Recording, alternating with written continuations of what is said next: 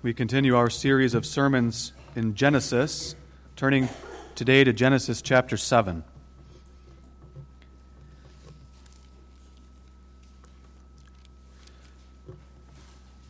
We're going to take the whole chapter as the text for the sermon.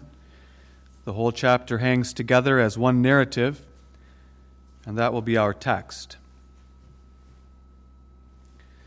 And the Lord said unto Noah, Come thou and all thy house into the ark, for thee have I seen righteous before me in this generation.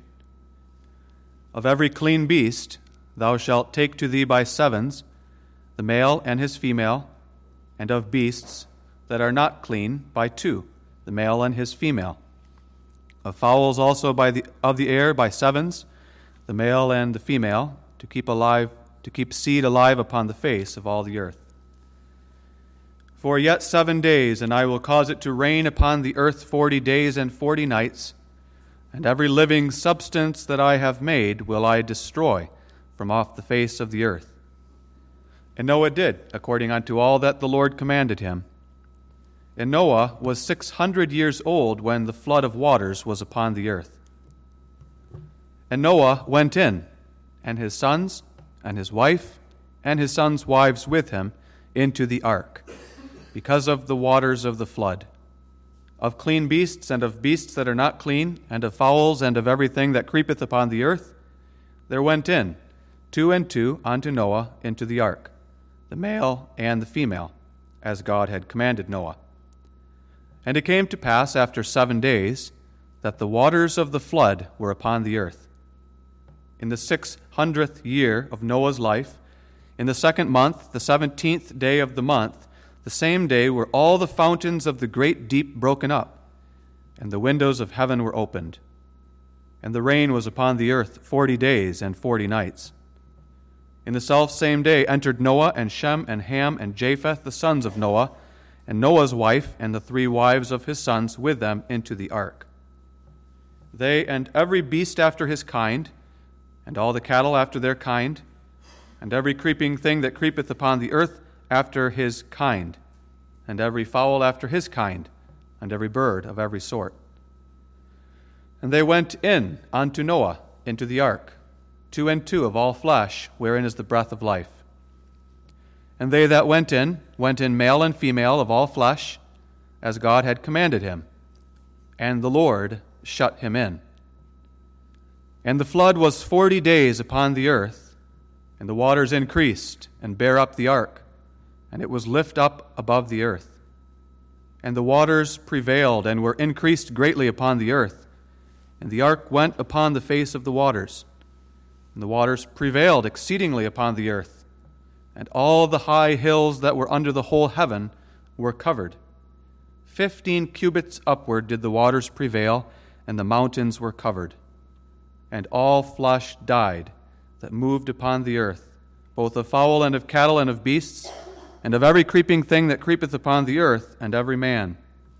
All in whose nostrils was the breath of life, of all that was in the dry land, died. And every living substance was destroyed, which was upon the face of the ground, both man and cattle, and the creeping things, and the fowl of the heaven, and they were destroyed from the earth. And Noah only remained alive, and they that were with him in the ark. And the waters prevailed upon the earth 150 days. We read the word of God that far.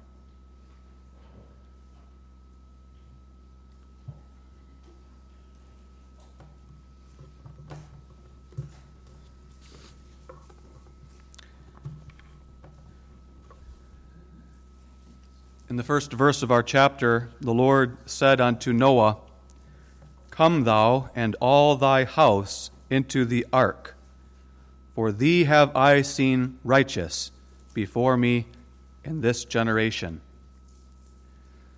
Those words of God to Noah in the 600th year of his life, 7 days before the great flood, as Noah stood there at the end of the world as he knew it, must have been words of tremendous comfort and joy and hope in the soul of that aging man. 120 years prior to the event of our text, God saw the wickedness on the earth, that it was great. God saw the violence. He saw the evil that infected even the imaginations of the heart of man.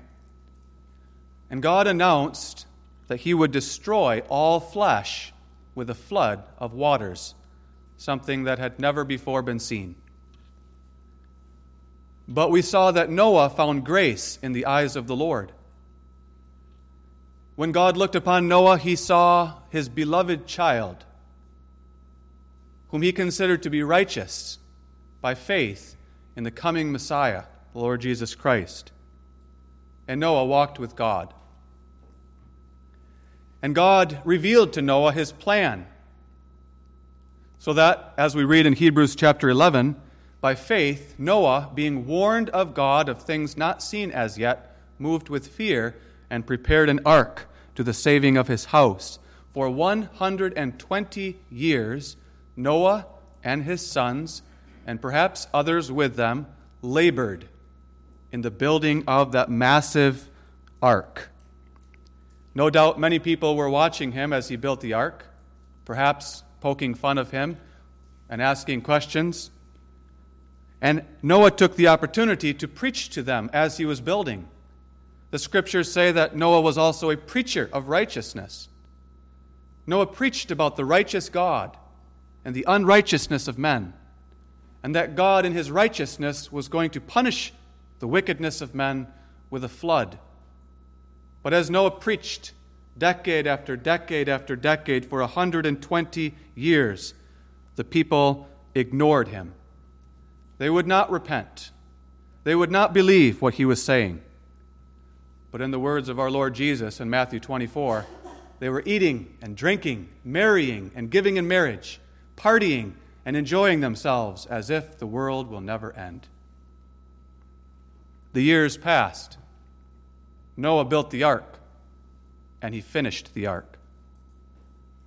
Noah must have been wondering as he pounded the last nail or put the last bit of pitch and sealed together the last boards, if the Lord would really keep His word, if the Lord would really do what He said He would do. But Noah believed, and he was not disappointed, because, as we read in verse 1 of our chapter, the Lord spoke to Noah again. And the Lord said to Noah, "Come thou and all thy house into the ark, for I have seen thee righteous before me in this generation."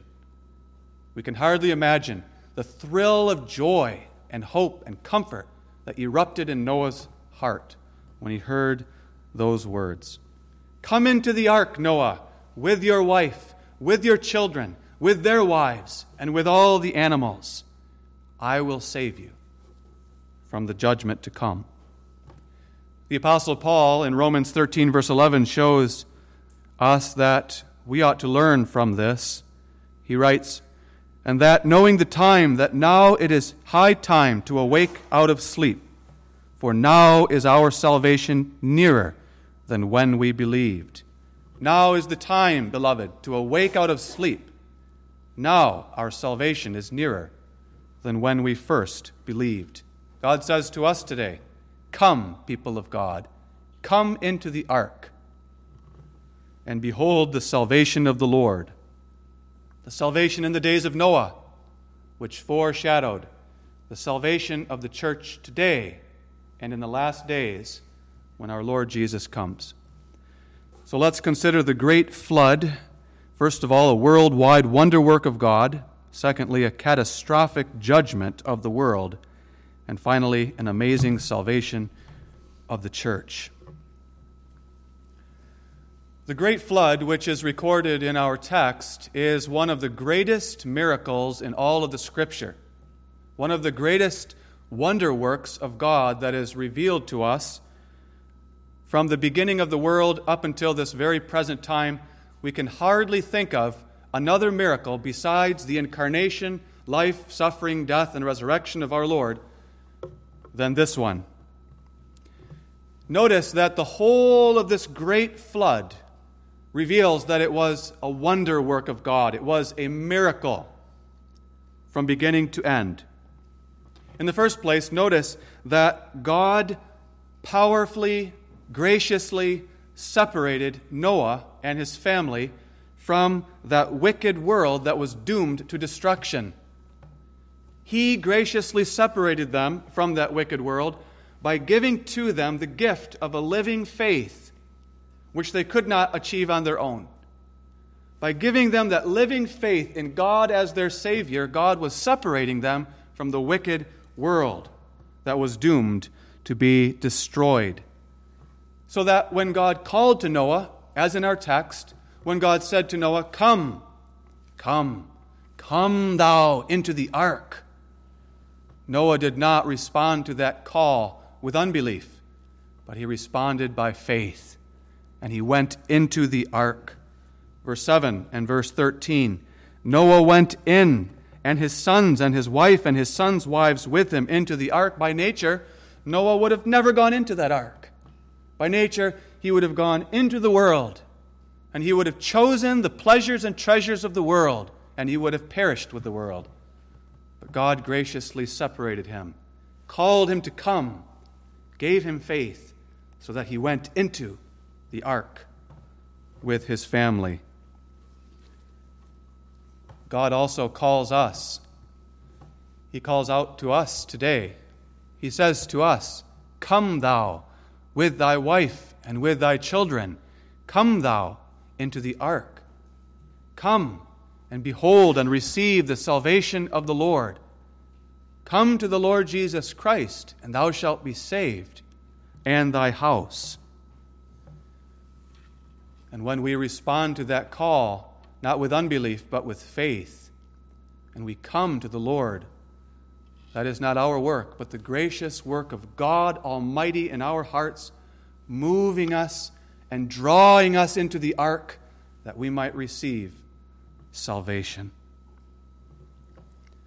In the second place, this history reveals that it is all the wondrous work of God Almighty in the fact that God moved all those animals into the ark. The text teaches us that God himself called and sovereignly moved those animals into the ark, onto Noah. The text does not say that Noah had to go out into the forests and fields and he had to take a net or a noose, a snare, and somehow catch 2 of each kind of animal and 7 of each of the clean animals. A task would have been very, very difficult. We don't read of any of that in the text. We read that God himself moved the animals. Noah himself went into the ark first with his family. So you must picture Noah inside the ark without any animals, and suddenly 2 of every kind of unclean animal walks orderly in a neat manner into the ark. God worked in the animals so that instinctively they walked into the ark of their own accord. 2 of every kind of unclean animal. Take note that the text does not say 2 of every species. Some people mock the scriptural passage by saying there's no way that 2 of every species of animals could have fit inside that ark. But that's not what the text says. Not 2 of every species. 2 of every kind. And we don't know exactly what a kind was.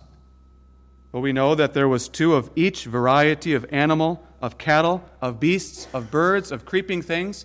Every kind of land animal, air-breathing, non-aquatic animal, 2 of every kind, male and a female, God moved so that they instinctively went into the ark. And 7 of each kind of the clean animals, so that they would have extras for burnt offerings of thankfulness to God after the flood.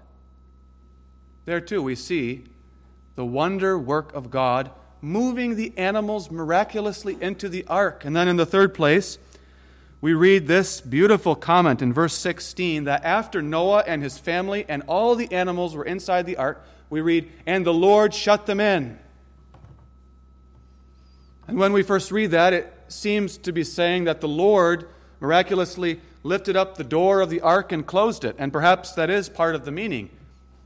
But it seems that Noah, with all of his ingenuity, could have made a system of pulleys or something to close the door of the ark on his own. Rather, the Scripture is telling us the Lord shut them in as another sign that the Lord was working by His power and grace. The Lord was surrounding that entire ark with His arms of love and grace, surrounding it, protecting it, preserving it.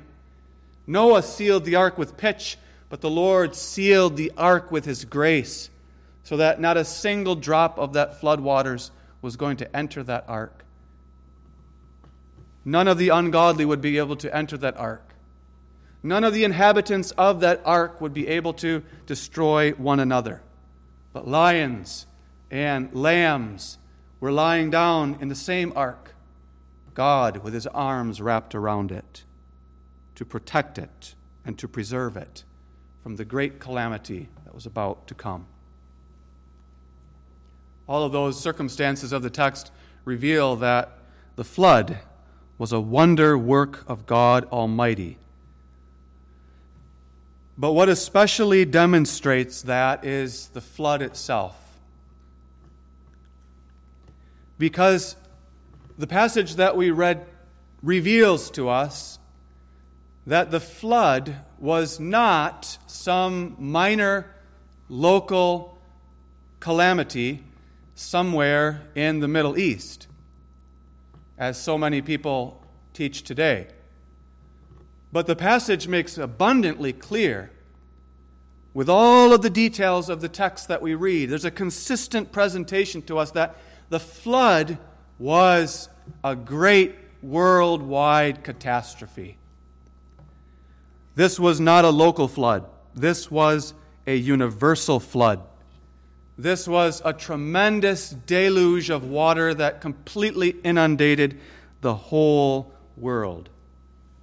This was not either a very tranquil and peaceful event, as some have said, as if the waters very calmly rose higher and higher and higher, hardly causing a stir, and then the waters just gently went back down again after a certain amount of time. The passage that we read demonstrates that this was a world-destroying calamity. This was not even either just a good hard rain like we sometimes see. When there's a good downpour and it soaks the earth and there are puddles all around us, this was nothing like that either.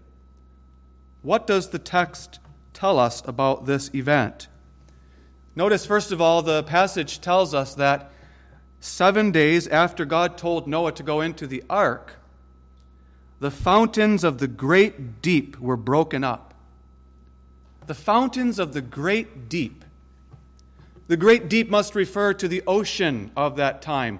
We must remember that this was only one ocean. There was one landmass, and there was one ocean in the beginning when God created the world. And now we are told that the great deep, the fountains of the great deep were broken up. That has to mean then that the very floor of the ocean that surrounded the much larger landmass than we have today of the earth, the fountains of the great deep, the bottoms of the ocean, were broken up. There was a great catastrophe at the bottom of the sea in which the ground split open and water gushed up from the great deep beneath, causing massive tsunamis and tidal waves to flow over the shore of that one body of land. And it could also mean that the landmass itself was broken up. The fountains of the deep under the land split huge, massive canyons in the earth so that massive geysers of which we've never seen spewed water up into the air. This was no doubt the cause of the breaking apart of the land mass into the continents that we know today. And have you ever looked at a map of the world and the continents and tried to imagine them, putting them together as pieces of a puzzle? It's because all of those continents at one time were one landmass, but when the fountains of the great deep were broken up, It broke apart the land into pieces. It no doubt pushed up new mountain ranges and dug out new canyons. It was a massive, catastrophic event. But then in the second place, we're told that the windows of heaven were opened. And now we have to remember that in the beginning, on the second day, God created the firmament to separate the waters below from the waters above. Because in the beginning, God made a layer of water all around the earth, separated by the firmament, the atmosphere. But at the time of the flood, God opened up the windows of the heaven so that the waters that were once above the firmament came crashing down in a thunderous, enormous volume of water, greater than any rainstorm that we have ever seen on the earth since that time. It was a catastrophic rain. For 40 days and 40 nights, the waters above the firmament came crashing down in thunderous, enormous volume down to the earth, no doubt creating new canyons and new mountain ranges and affecting the surface of the earth forever. In fact, it must have changed the very atmosphere itself, because that water above and around the earth served as a protective canopy for the earth to create an ideal environment. And now that water came crashing down to the earth. The atmosphere was changed. Climates were changed. The weather was changed forever. So this water that burst up from beneath and this water that came crashing down from above caused the floodwaters to rise higher and higher, we are told. The waters increased and prevailed exceedingly over the whole face of the earth, 15 cubits above the highest mountain. That is about 22.5 feet above the highest mountain on the earth. And the text wants to make sure we understand very clearly, and it tells us that all the high hills under the whole heaven were covered. Verse 19. That was no local flood. That was no minor event in the Middle East. That was a worldwide catastrophe. That was a destruction of the world that then was. In 2 Peter 3, verses 5 and 6, the apostle comments on the flood with these words, "By the word of God the heavens were of old, and the earth standing out of the water and in the water, whereby the world that then was, being overflowed with water, perished." Notice how he speaks of the world that then was. And that world, different from the world that now is, that world was overflowed with water, and it perished. A tremendous worldwide catastrophe, a destruction of the world. The text also teaches us what were the results of this massive worldwide flood. First of all, as we've already noted, this event changed and reshaped the very surface of the earth in just a few months. That's contrary to the belief of many unbelieving scientists today. The teaching that you will hear today about geology and the surface of the earth is that these things formed over millions and even billions of years. They speak of merely natural processes, and they might throw in a few extraordinary events, such as an asteroid collision with the earth, or several long ice ages that lasted for millions of years. And the claim is that these were the forces, natural forces of nature, which carved out the canyons and caused the mountains to jut up and separated the continents and all the rest. But as Peter indicates, they are willingly ignorant of what the Scriptures teach us. The world that then was, being overflowed with water, perished. The fountains of the great deep were broken up. The windows of the heaven were opened. The world was changed forever. In the second place, the result, according to the text, is that all flesh died that moved upon the earth. Not the animals in the sea, obviously, not the fish and the sea creatures, but all living creatures on the land, all the cattle, all the beasts, all the creeping things, and even all of the birds could not escape the thunderous downpour of God's wrath in the floodwaters upon the earth. All living things drowned under the water. And we must imagine now, as this massive catastrophe was happening, the earth breaking open, creatures being shoved down below, forever buried under the water and under the land. Here we can see the Bible's teaching about the fossils. The fossils which our scientists tell us formed over millions and millions of years, according to merely natural processes. No. Those fossils were formed in the flood, when God destroyed and compressed all living creatures under that thunderous, enormous weight of the waters of the flood. In the third place, the text makes clear, too, the result of the flood was salvation for Noah and his family. God kept Noah, his family, and those animals in the ark, safe.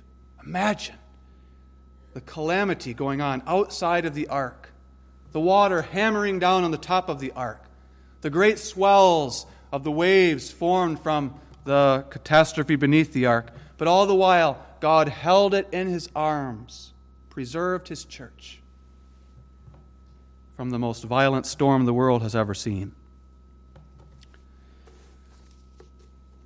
The flood was certainly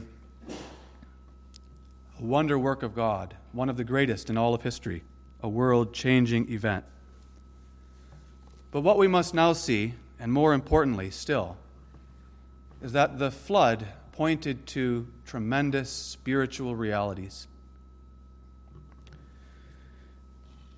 And in the first place, the flood was a catastrophic judgment of God upon a wicked world. A wicked world that had filled up the cup of iniquity.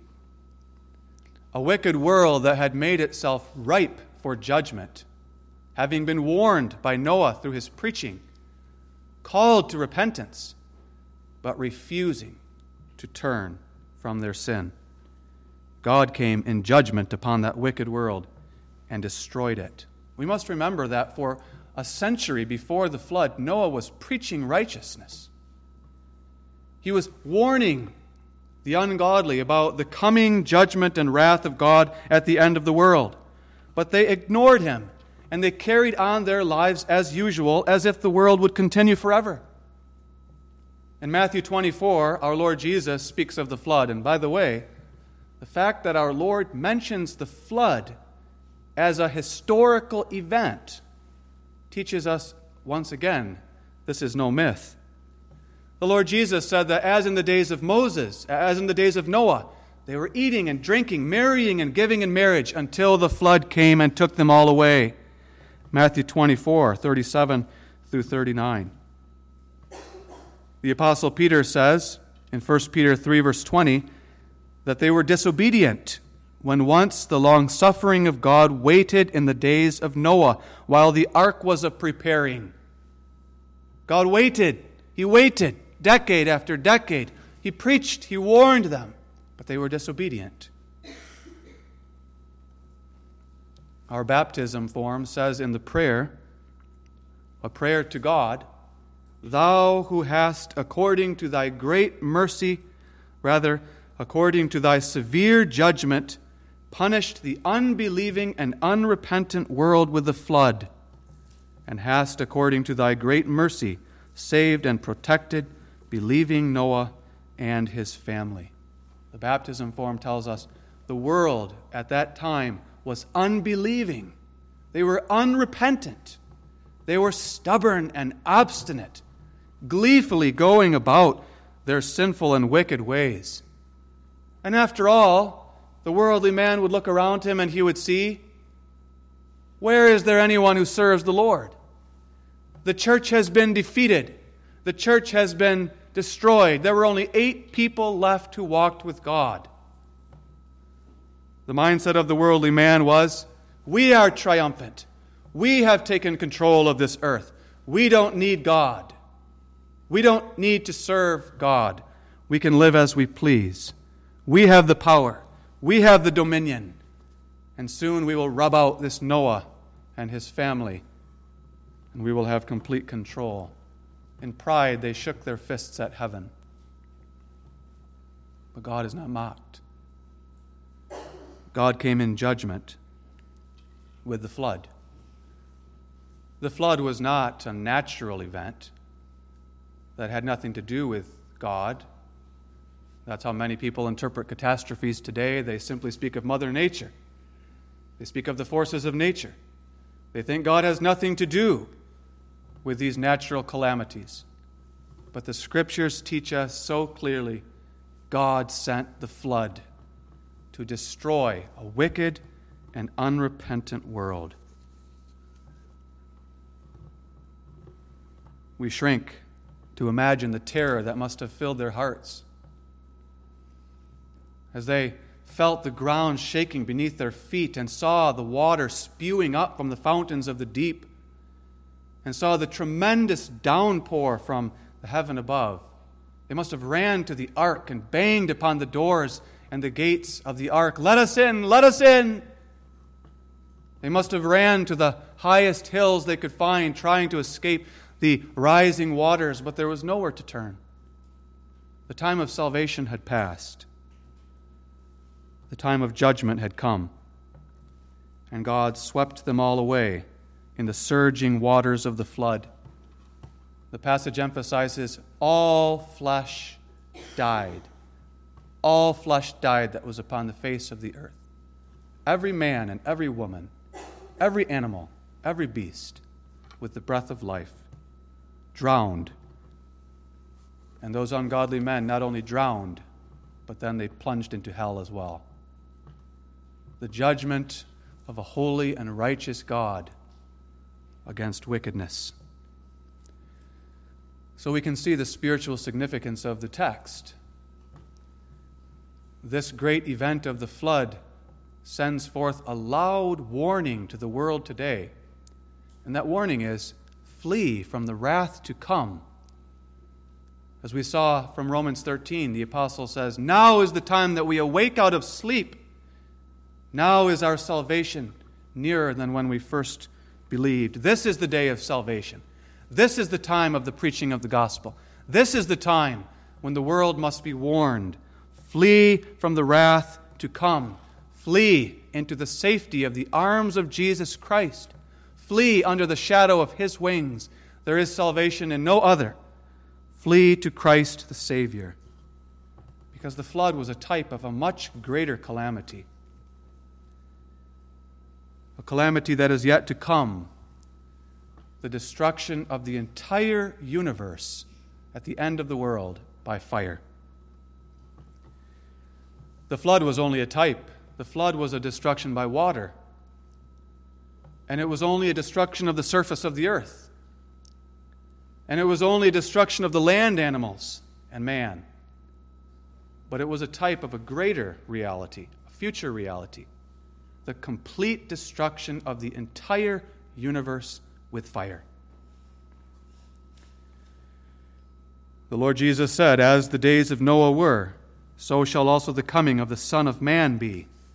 And so he indicates that will happen when the Son of Man comes again on the last day of history. And the Apostle Peter wrote in 2 Peter 3, in the last days, scoffers will come, and they will claim that there never was a great flood that changed the world. But all things continue as they were from the beginning of the creation.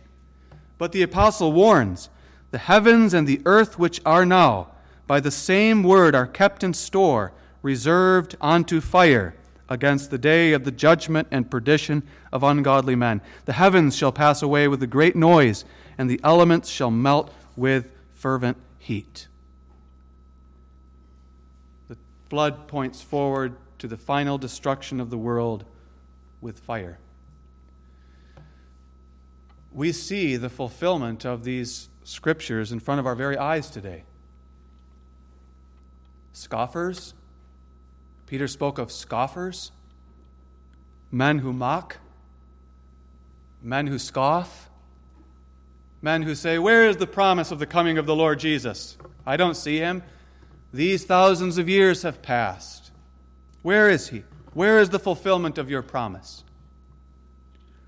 These scoffers who say, "All things continue as they were from the beginning of the world." And these scoffers who now say in these words, in this philosophy of our past century, all things continue as they were from the Big Bang 14 billion years ago. We don't know how the Big Bang happened, but they will say, all things have continued since then according to the fixed laws of nature and natural processes. Everything just continues. There has never been any great catastrophe that has destroyed the world. Scoffers who deny that the flood ever happened, who say that this is a mere myth, or perhaps it is the remnant of a tradition concerning a local flood that happened in the Middle East, but who deny that the Lord has ever destroyed this world. Scoffers. Don't we see that today? Why do they scoff? Why do they deny the Scriptures? Not merely on scientific grounds. They're going to try to say that it's on scientific grounds. We cannot base our science on the Bible. Nobody is saying that we should base our science on the Bible. But they refuse to interpret the world that we observe through the Scriptures. They insist on trying to interpret the world without the Scriptures. And if you try to do that, then you cannot come to the knowledge of the truth. You cannot come to it because nobody was there all those thousands of years ago. But the Scriptures are the Word of God, not a science textbook, but they are the Word of God concerning things that have happened in this world. And when we interpret what we observe in the world through the Scriptures, then we see suddenly it all makes sense. I remember one time flying over the southwest part of the United States from Texas to California and looking out the window of the airplane down below, seeing all the deserts. And I remember being struck by these ripples that were formed on the surface of the earth and thinking to myself, I wonder what would cause that. It looks to me like someone poured a tremendous bucket of water over this desert and left these ripples on the ground. That's what it looked like. But if you don't do your science through Scripture, through the lens, through the perspective of Scripture, you will never come to the knowledge of the truth. They're willingly ignorant, Peter says. Willingly ignorant. There used to be a much more widespread belief in the flood in Western society.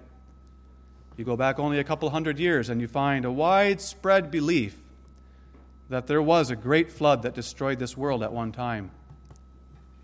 But in the 19th century and into the 20th century, that belief faded more and more as the up and rising philosophy was science, the world is uniform. Uniformitarianism. All things continue as they were from the beginning of time. And that is now the philosophy that dominates in the whole world of science. Look for a geology textbook that mentions the flood of Genesis. You will not find one that will even mention the flood. Look for any science textbook that mentions the flood as an explanation of the world that we now live in. You won't find it. And that's what intimidates many Christians to say we have to accept what God tells us in science. But God tells us in the Bible, He destroyed this world with a flood. That's the explanation. Do not scoff. Flee from the wrath to come. Flee to the Lord Jesus Christ, the only name under heaven whereby we can be saved. But in the second place, and finally, the great flood points to the spiritual reality of salvation. God saved His church in and through the flood. We often think that the Lord saved His church from the flood. And there's some truth to that. But what the Scriptures emphasize is that God saved His church through the flood. In 1 Peter 3, the Apostle Peter writes that in the ark, few, that is, 8 souls, were saved by water. By water. What were they saved from? They were saved from the wickedness and corruption and violence of an ungodly world. They were saved from the seed of the serpent that had filled up the cup of iniquity, that appeared triumphant in the midst of the world. The seed of the devil that had risen up and was about to crush and stamp out the church once and for all. God saved His church from Satan. He saved His church from the wicked world. And He saved them through the flood. He saved them by means of water. The water that God sent from the fountains of the deep and the windows of heaven was a water that cleansed the earth. The earth was filthy with corruption and ungodliness, and God sent the flood to cleanse it, to wipe it clean of all that wickedness and violence. And God also, through that water, cleansed the ark and all the inhabitants of the ark. He cleansed the ark, but without destroying it. He cleansed the world by destroying the ungodly, but He cleansed the ark through the waters of the flood without destroying it. So yes, He saved His church from that water as well. He saved them from perishing under that water, from being destroyed, drowning, and being plunged into hell through that water. He saved them through the water, the cleansing water of the flood. He saved Noah, He saved his wife, He saved Shem, Ham, and Japheth, the sons of Noah, and their wives, inside the ark, safe and sound. But not only them, He also saved the animals, a male and a female of every kind of unclean animal, a male and female, 7 of every kind of clean animal. He saved them too. The animal kingdom. Because although the rest of the animals also drowned and perished with the ungodly world, God also loves the animals. And God would save those creatures that He made as well. He destroyed many of the animals, most of them. And in that too, we ought to see the dreadfulness of the sin of man. Why did God destroy the animals? What had they done wrong? Nothing. But He destroyed them for the sake of man. The sin of man has an effect upon all creatures. We would do well to think about that more often. The sins of man brought destruction upon the world of animals as well. But God also saved the animals. He saved them in the ark, 2 of every kind. And that flood then points forward to the greater work of salvation through the blood of our Lord Jesus Christ. The water of the flood, that cleansing water, points forward to the cleansing blood of Jesus. In 1 Peter 3, verse 21, Peter there says that the flood was a figure or a type of baptism. The waters of baptism, the waters that we see in the sacrament of baptism, ought to remind us of the flood. And those waters of baptism, like the waters of the flood, point to the blood of our Lord Jesus Christ, the cleansing blood. Just as God poured out from the windows of heaven this deluge of water and caused it to spew up from the fountains of the deep, that water that came from God, God's water. We also have the outpouring of God's blood on the cross the outpouring of the blood of God in human nature in Jesus. That outpouring of blood is how the Lord has saved His church. Not just Noah and his family, but the church of all ages. And not just the church, but also the whole creation. Because God loves the whole creation. All the animals, all the stars of heaven, all the trees of the field and the flowers. Through the blood of Jesus Christ, God has reconciled all things to Himself and saved and cleansed the world. When Jesus laid down His life on the cross, He sealed the fate of all ungodly men. He sealed that this world will be cleansed again, but not by water. It will be cleansed by fire, a divine fire. That when the scoffer, the Antichrist, rises up in the last days, and men follow him and worship him and receive the mark of the beast, the Lord Jesus will come to cleanse by destroying with fire this whole creation, so that He might bring us, His church, in all nations of the world, a multitude that no man can number, from every nation, tribe, and tongue, into a new creation. The flood points us to a new world. That old world was destroyed, and Noah and his family were brought into a new world. That points to the Christ, the blood of Christ, and the coming of Christ, which is going to destroy this world, but bring us into the new world, the everlasting world that will never end. So the story of the flood gives us great hope as Christians living in this present time. We look around us. Do we not sometimes feel like Noah, a little flock of 8 souls or so in the massive sea of humanity? Our calling, as long as we live, is to preach the gospel to the world, to preach Jesus Christ as the only way of salvation, to warn them of the coming wrath, to call them to believe in Christ. And we have this hope, that we will be brought into a new world where we will dwell for eternity. So do not let your hearts be troubled. Be of good cheer. God will save us. Do not sleep as others. Do not live like the world. Be sober. Be vigilant. Be watchful. Remember that this world is temporary. The world to come is eternal.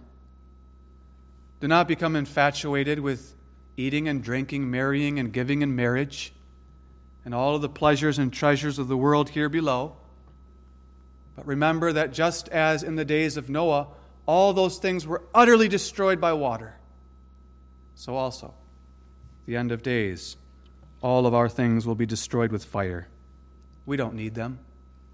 We have a treasure in heaven that is eternal. Fix your eyes on that. Believe the testimony of the Scriptures and have hope. Amen. Father, we give Thee thanks for Thy word and Thy revelation of mighty deeds. We confess that we too are assaulted with the temptations to unbelief. Guard us and preserve us. Give us a humble and childlike faith in the revelation of the Scripture. Strengthen us against the assaults of scoffers in these last days, and point our eyes of faith and hope to that great day when Thou wilt rescue all Thy people from the earth when the Lord Jesus comes again. May that be an encouragement